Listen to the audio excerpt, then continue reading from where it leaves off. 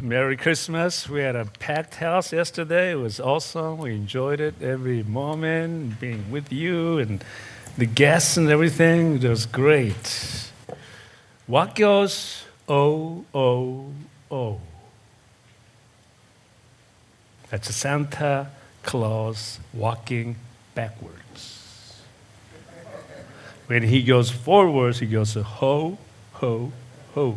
He goes backwards, he goes oh, oh, oh.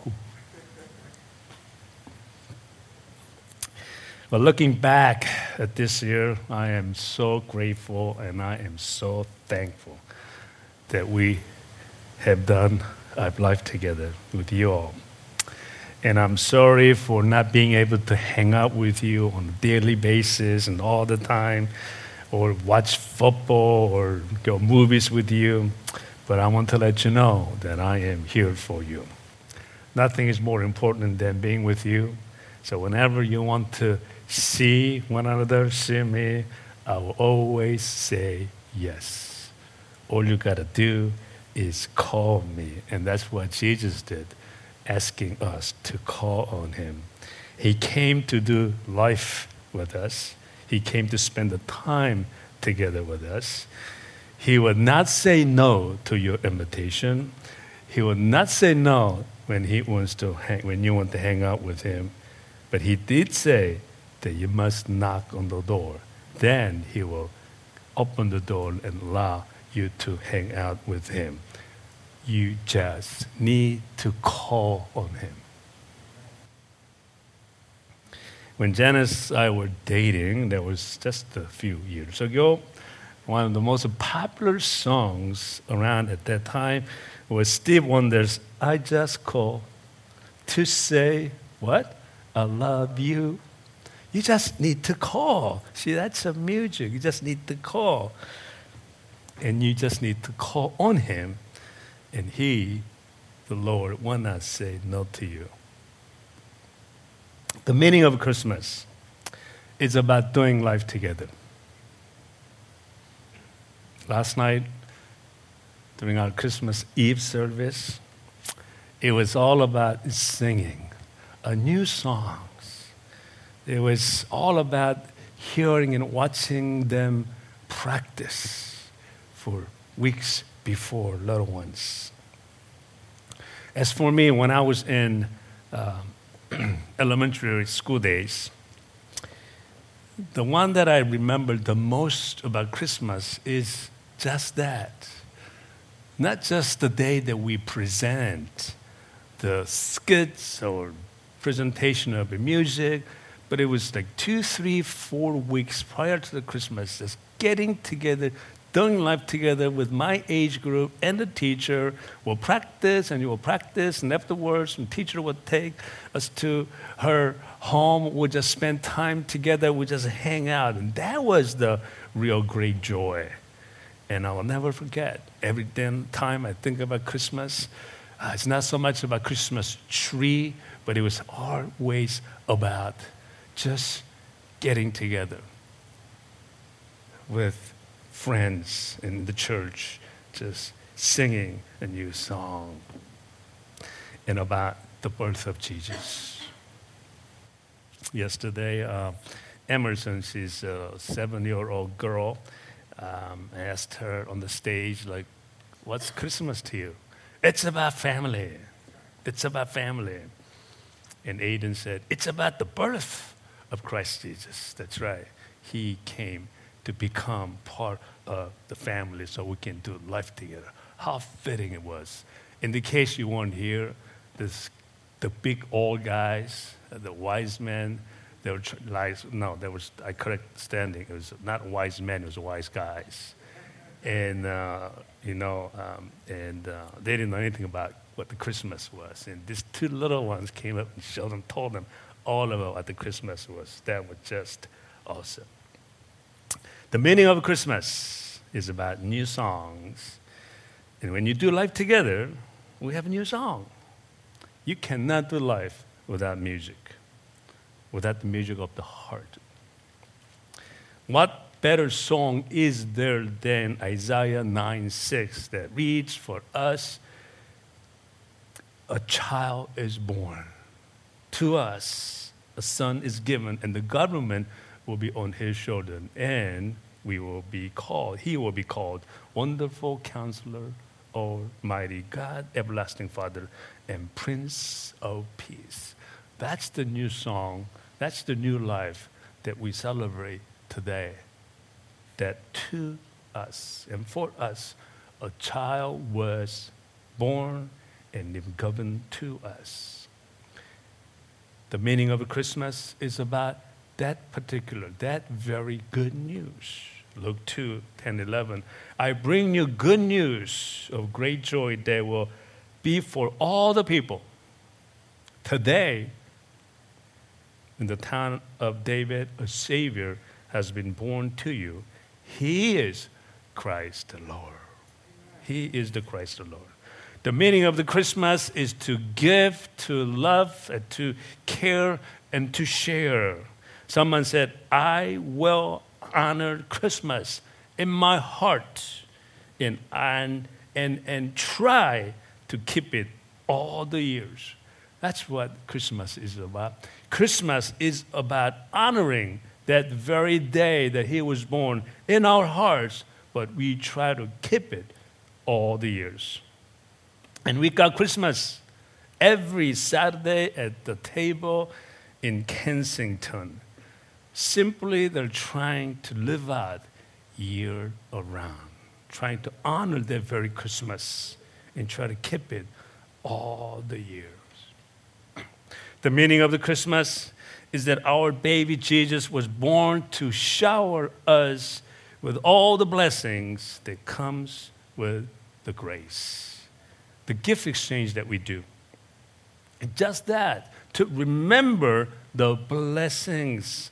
You see, sometimes we forget that. And some of this frustration gets in the way of truly being able to celebrate the Christmas. A woman was out to do Christmas shopping with 2 little children. Wow, you've done that before? And every time she walks by some kind of a toy shelf, and the kids say, I want this, I want that. I want that too, I want this too. And she was just getting a little frustrated doing this day after day, during the Christmas, thinking about all the relatives and family members and gifts that she had to buy, plus this overwhelming pressure to go to every party, every housewarming, tasting all this holiday food and treats, and trying to get the perfect gift for that particular person, and all the shopping list. That was just overwhelming. And as she was walking with these bags and bags of toy and these 2 little ones and crying, asking for more, and she walked into this elevator, and finally she was trying to relieve herself as she was heading down to live, and the elevator already was crowded, and she pushed her way in with all these bags dangling, with 2 little kids.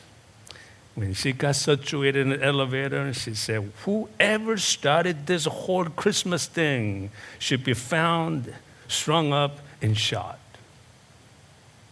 From the back of the elevator, a gentleman in a very calm and quiet voice said, don't worry, we already crucified him. And for the rest of the trip down the elevator, it was quiet. Everybody was remembering the true meaning of the Christmas. We shouldn't be forgetting the true meaning of the Christmas as we go through this hecticness of the Christmas. And every thought, the deeds, every time we try to buy something, and the words that we speak must represent, must depict, must show true meaning of the Christmas. The meaning of the Christmas is that through our shortcomings and challenges that we face, we get to experience the powerful gift of forgiveness. That's why Isaiah 9:6, when child was given to us, it continues to say, and the government will be on his shoulders. The government will be on his shoulders. That's what it is. The child came to us. It was given to us. It was born to us. But the government will be on his shoulder. He took all our weights onto himself. He took all the sin, how heavy it is. He took it unto himself. And therefore he is called Wonderful Counselor, Mighty God, Everlasting Father, and Prince of Peace. It's all about blessings because of that. As you know, I consider the challenges that I have faced over my lifetime to be most powerful blessings. It's not always good things that is a blessing. It's not just the gift that's a blessing. As for me, the challenges has become even more powerful blessing for me. Through that challenges, I became a better person. I've received a new perspective in life. I've gotten much closer to that baby Jesus. I really got to know him better as to who he is. That's the shower of blessing because he took the weight on his shoulder.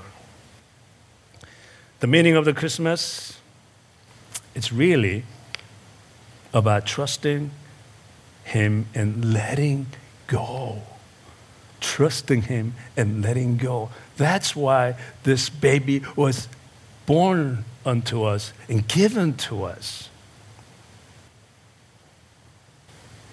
And therefore, when he took the government, when we took our sins, when he took our troubles on his shoulder, that means simply we are to let go of everything. You know, when you let go, do you know what happens? The weight comes off. The stress goes away. Believe me, it goes away. Letting go allows you to open a new door for you. You want a new door to open for you? Try letting it go. Letting it go allows us to experience the life that you always wanted to have. Past Wednesday, just a few days ago, and during our evening prayer meeting, a question was asked of me. Actually, Pastor David asked me this question, knowing that I was a pilot, knowing that I love to fly. I guess that's what he wants to do. It's not too late, but it's going to be expensive. He asked me, what are some of the spiritual lessons that you have learned from flying? Oh, I love that stuff. I love this stuff. That's like music to my ears. Every time you talk about flying. Because I love to fly. And ever since I was young, I always wanted to be a pilot. Until my father messed it up for me. Ever since my mother told me that ever since I was like 2-3 years old that I wanted to be a pilot, and she knew that I was going to be a pilot. But my father kind of corrected the course of my career. You can be a pilot if you want to, but just bear in mind, if you become a pilot, you're not going to be coming home weeks at a time. If that's okay with you, you can be that. So that was like I was in high school. That's when I changed my mind. I said, no, I want to be home every night. Even though right now I don't come home every night. But I'm not weeks away. Well, sometimes when I go to Korea, I'm weeks away.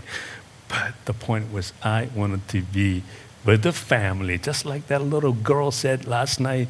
You know, Christmas is about being with the family and knowing Christ Jesus. So I changed my mind. And he said, what should I become? And I said, become some engineer, some architect. That's secondary. So let me tell you about my experience, this spiritual lesson that I learned from flying, and has to do with the trusting and letting go. You see, Christmas is really about trusting and letting go.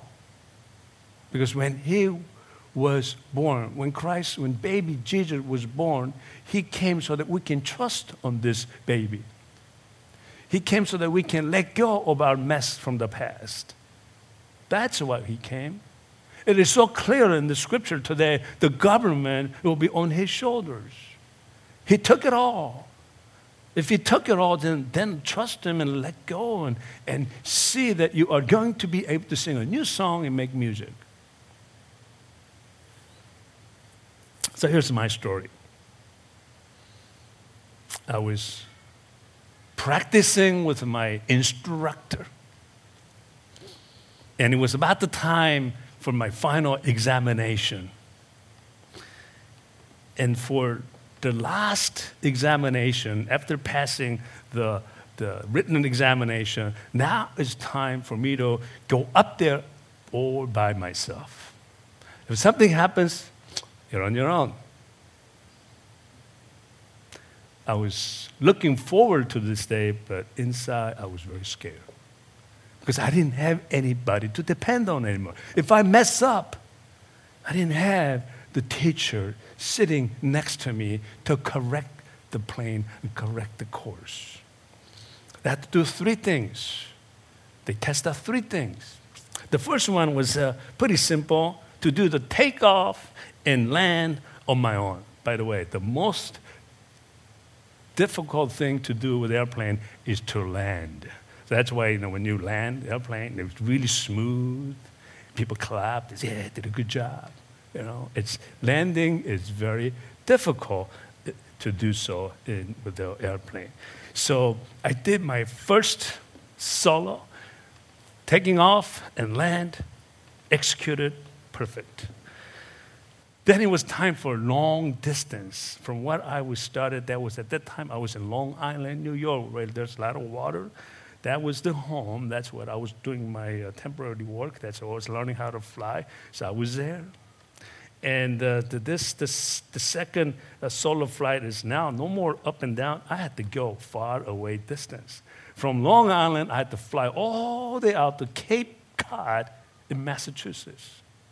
And then from there, check in, and then call the home. And then from there, I got to fly all the way to west, called Albany, New York.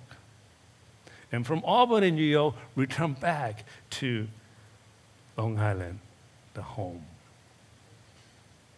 I executed flawlessly. Finally, one last thing I had to do.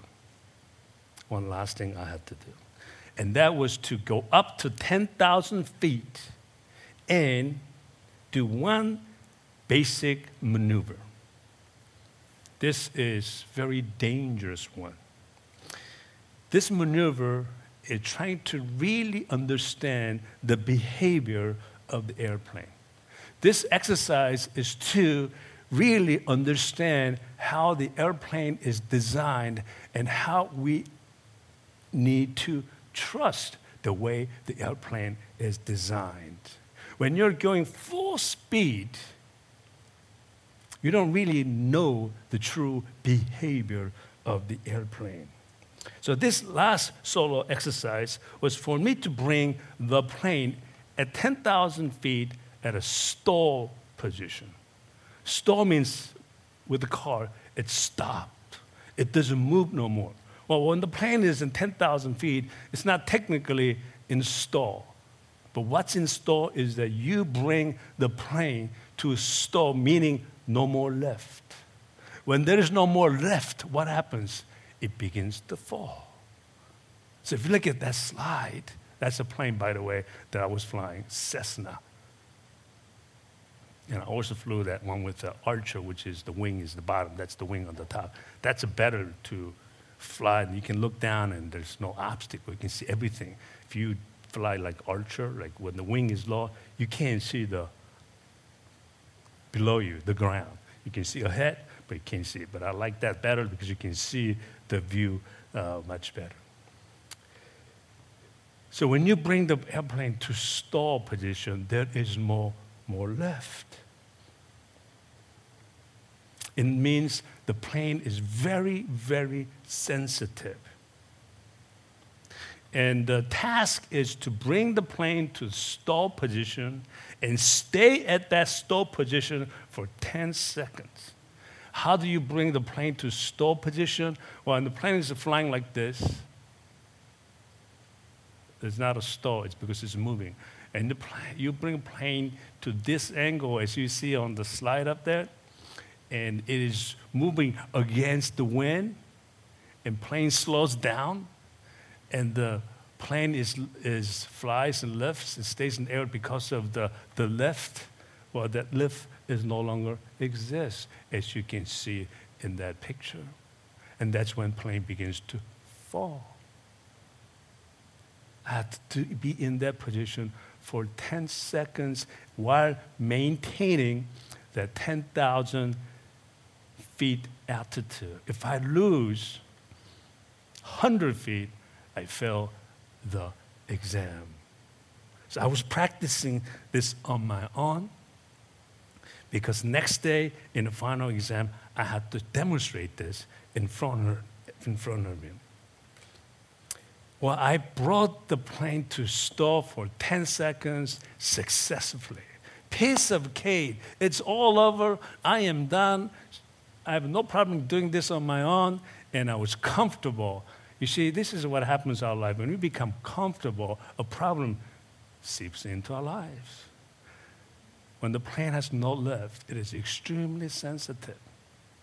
What I did was, okay, now I need to put a full throttle so now I can bring the plane down and then move. Well, that's what I was doing. I'm in this position and trying to put the throttle to full. I can't just do it like this. I had to kind of lean over. And then I accidentally went like this because throttle is in the middle, like this. All of a sudden, I shifted the weight, what do you call the center of gravity of the airplane. Even though I was sitting in the middle seat, there's no lift in the wing. So when I went forward, plane began to, and to go right, lean to the right side, plane went to like this. Then what happens? There's no lift. So therefore it begins to now fall. When it falls, it went like this, and it went right into dive. That is very dangerous. The plane went right into spiral motion. I remember looking down, the only thing that I saw was a body of water. And I knew at that moment, oh, this must be the end of my life. My heart was pounding like as if I just finished 500-meter sprint. Like that, just pounding. And I remember at this moment, I messed up. With our life, we mess up. We're supposed to go this. We just slight little balance tips off, and we go into dive. I messed up. And it's in the down spiral, in the downwards. And within the next 30 seconds or so, once I meet the water, I'm done. I remember at that split second, my instructor telling me, or telling us to the students, whenever something goes wrong with plane while you're flying, you must trust the way the plane is designed. And you must let go. You must let go. You know, when the plane is doing this and you're only seeing is water, our tendency is to hold on to what? Control wheel. Thinking just like a car, maybe you can do something with the control wheel. Well, control can do nothing because the plane does not have any lift. It's like a car going on a total ice. No matter what you do, it's not going to do anything. And that's the state that I was in. And I was doing like this. I'm trying to do something with rudder, nothing going to work. But you hold on to it. But the problem is this. The instructor says, when something goes wrong with your plane, and when you hold on to the control wheel, you will die. You must let go. It is probably one of the most difficult things that I ever done in that split second, within that period. Your plane is going down. You're all by yourself. And you can only see the water down there is only about 8,000, maybe 9,000 feet by now. And trying to determine as to how to get out of this is just listen to what my instructor said. Trust the plane. Plane is designed to level off. Plane is designed to level off. In order for a plane to level off, you got to let that control wheel go. Don't touch the rudder. Don't touch that control wheel. Let it go. It was one of the most difficult moments in my life that I recall in an attempt to letting it go, because I had never experienced as such in the plane before. He never took me into this situation, the instructor. So I had to learn this on my own. As soon as I let the plane go, as soon as I took my hands off from the control wheel, within 2, 3 seconds, nothing happened. It started keep going, spiral motion. I was petrified. But as the plane begins to go down, what does it do? It begins to pick up speed.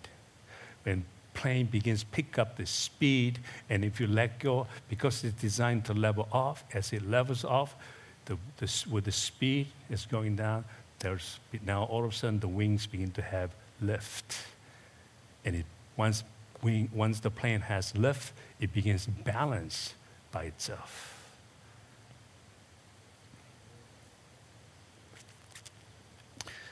The lesson is this.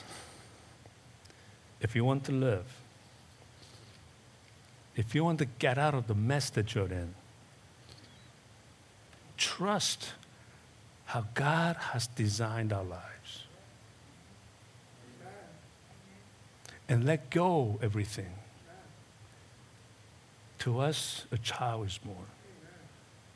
To us, a child is given.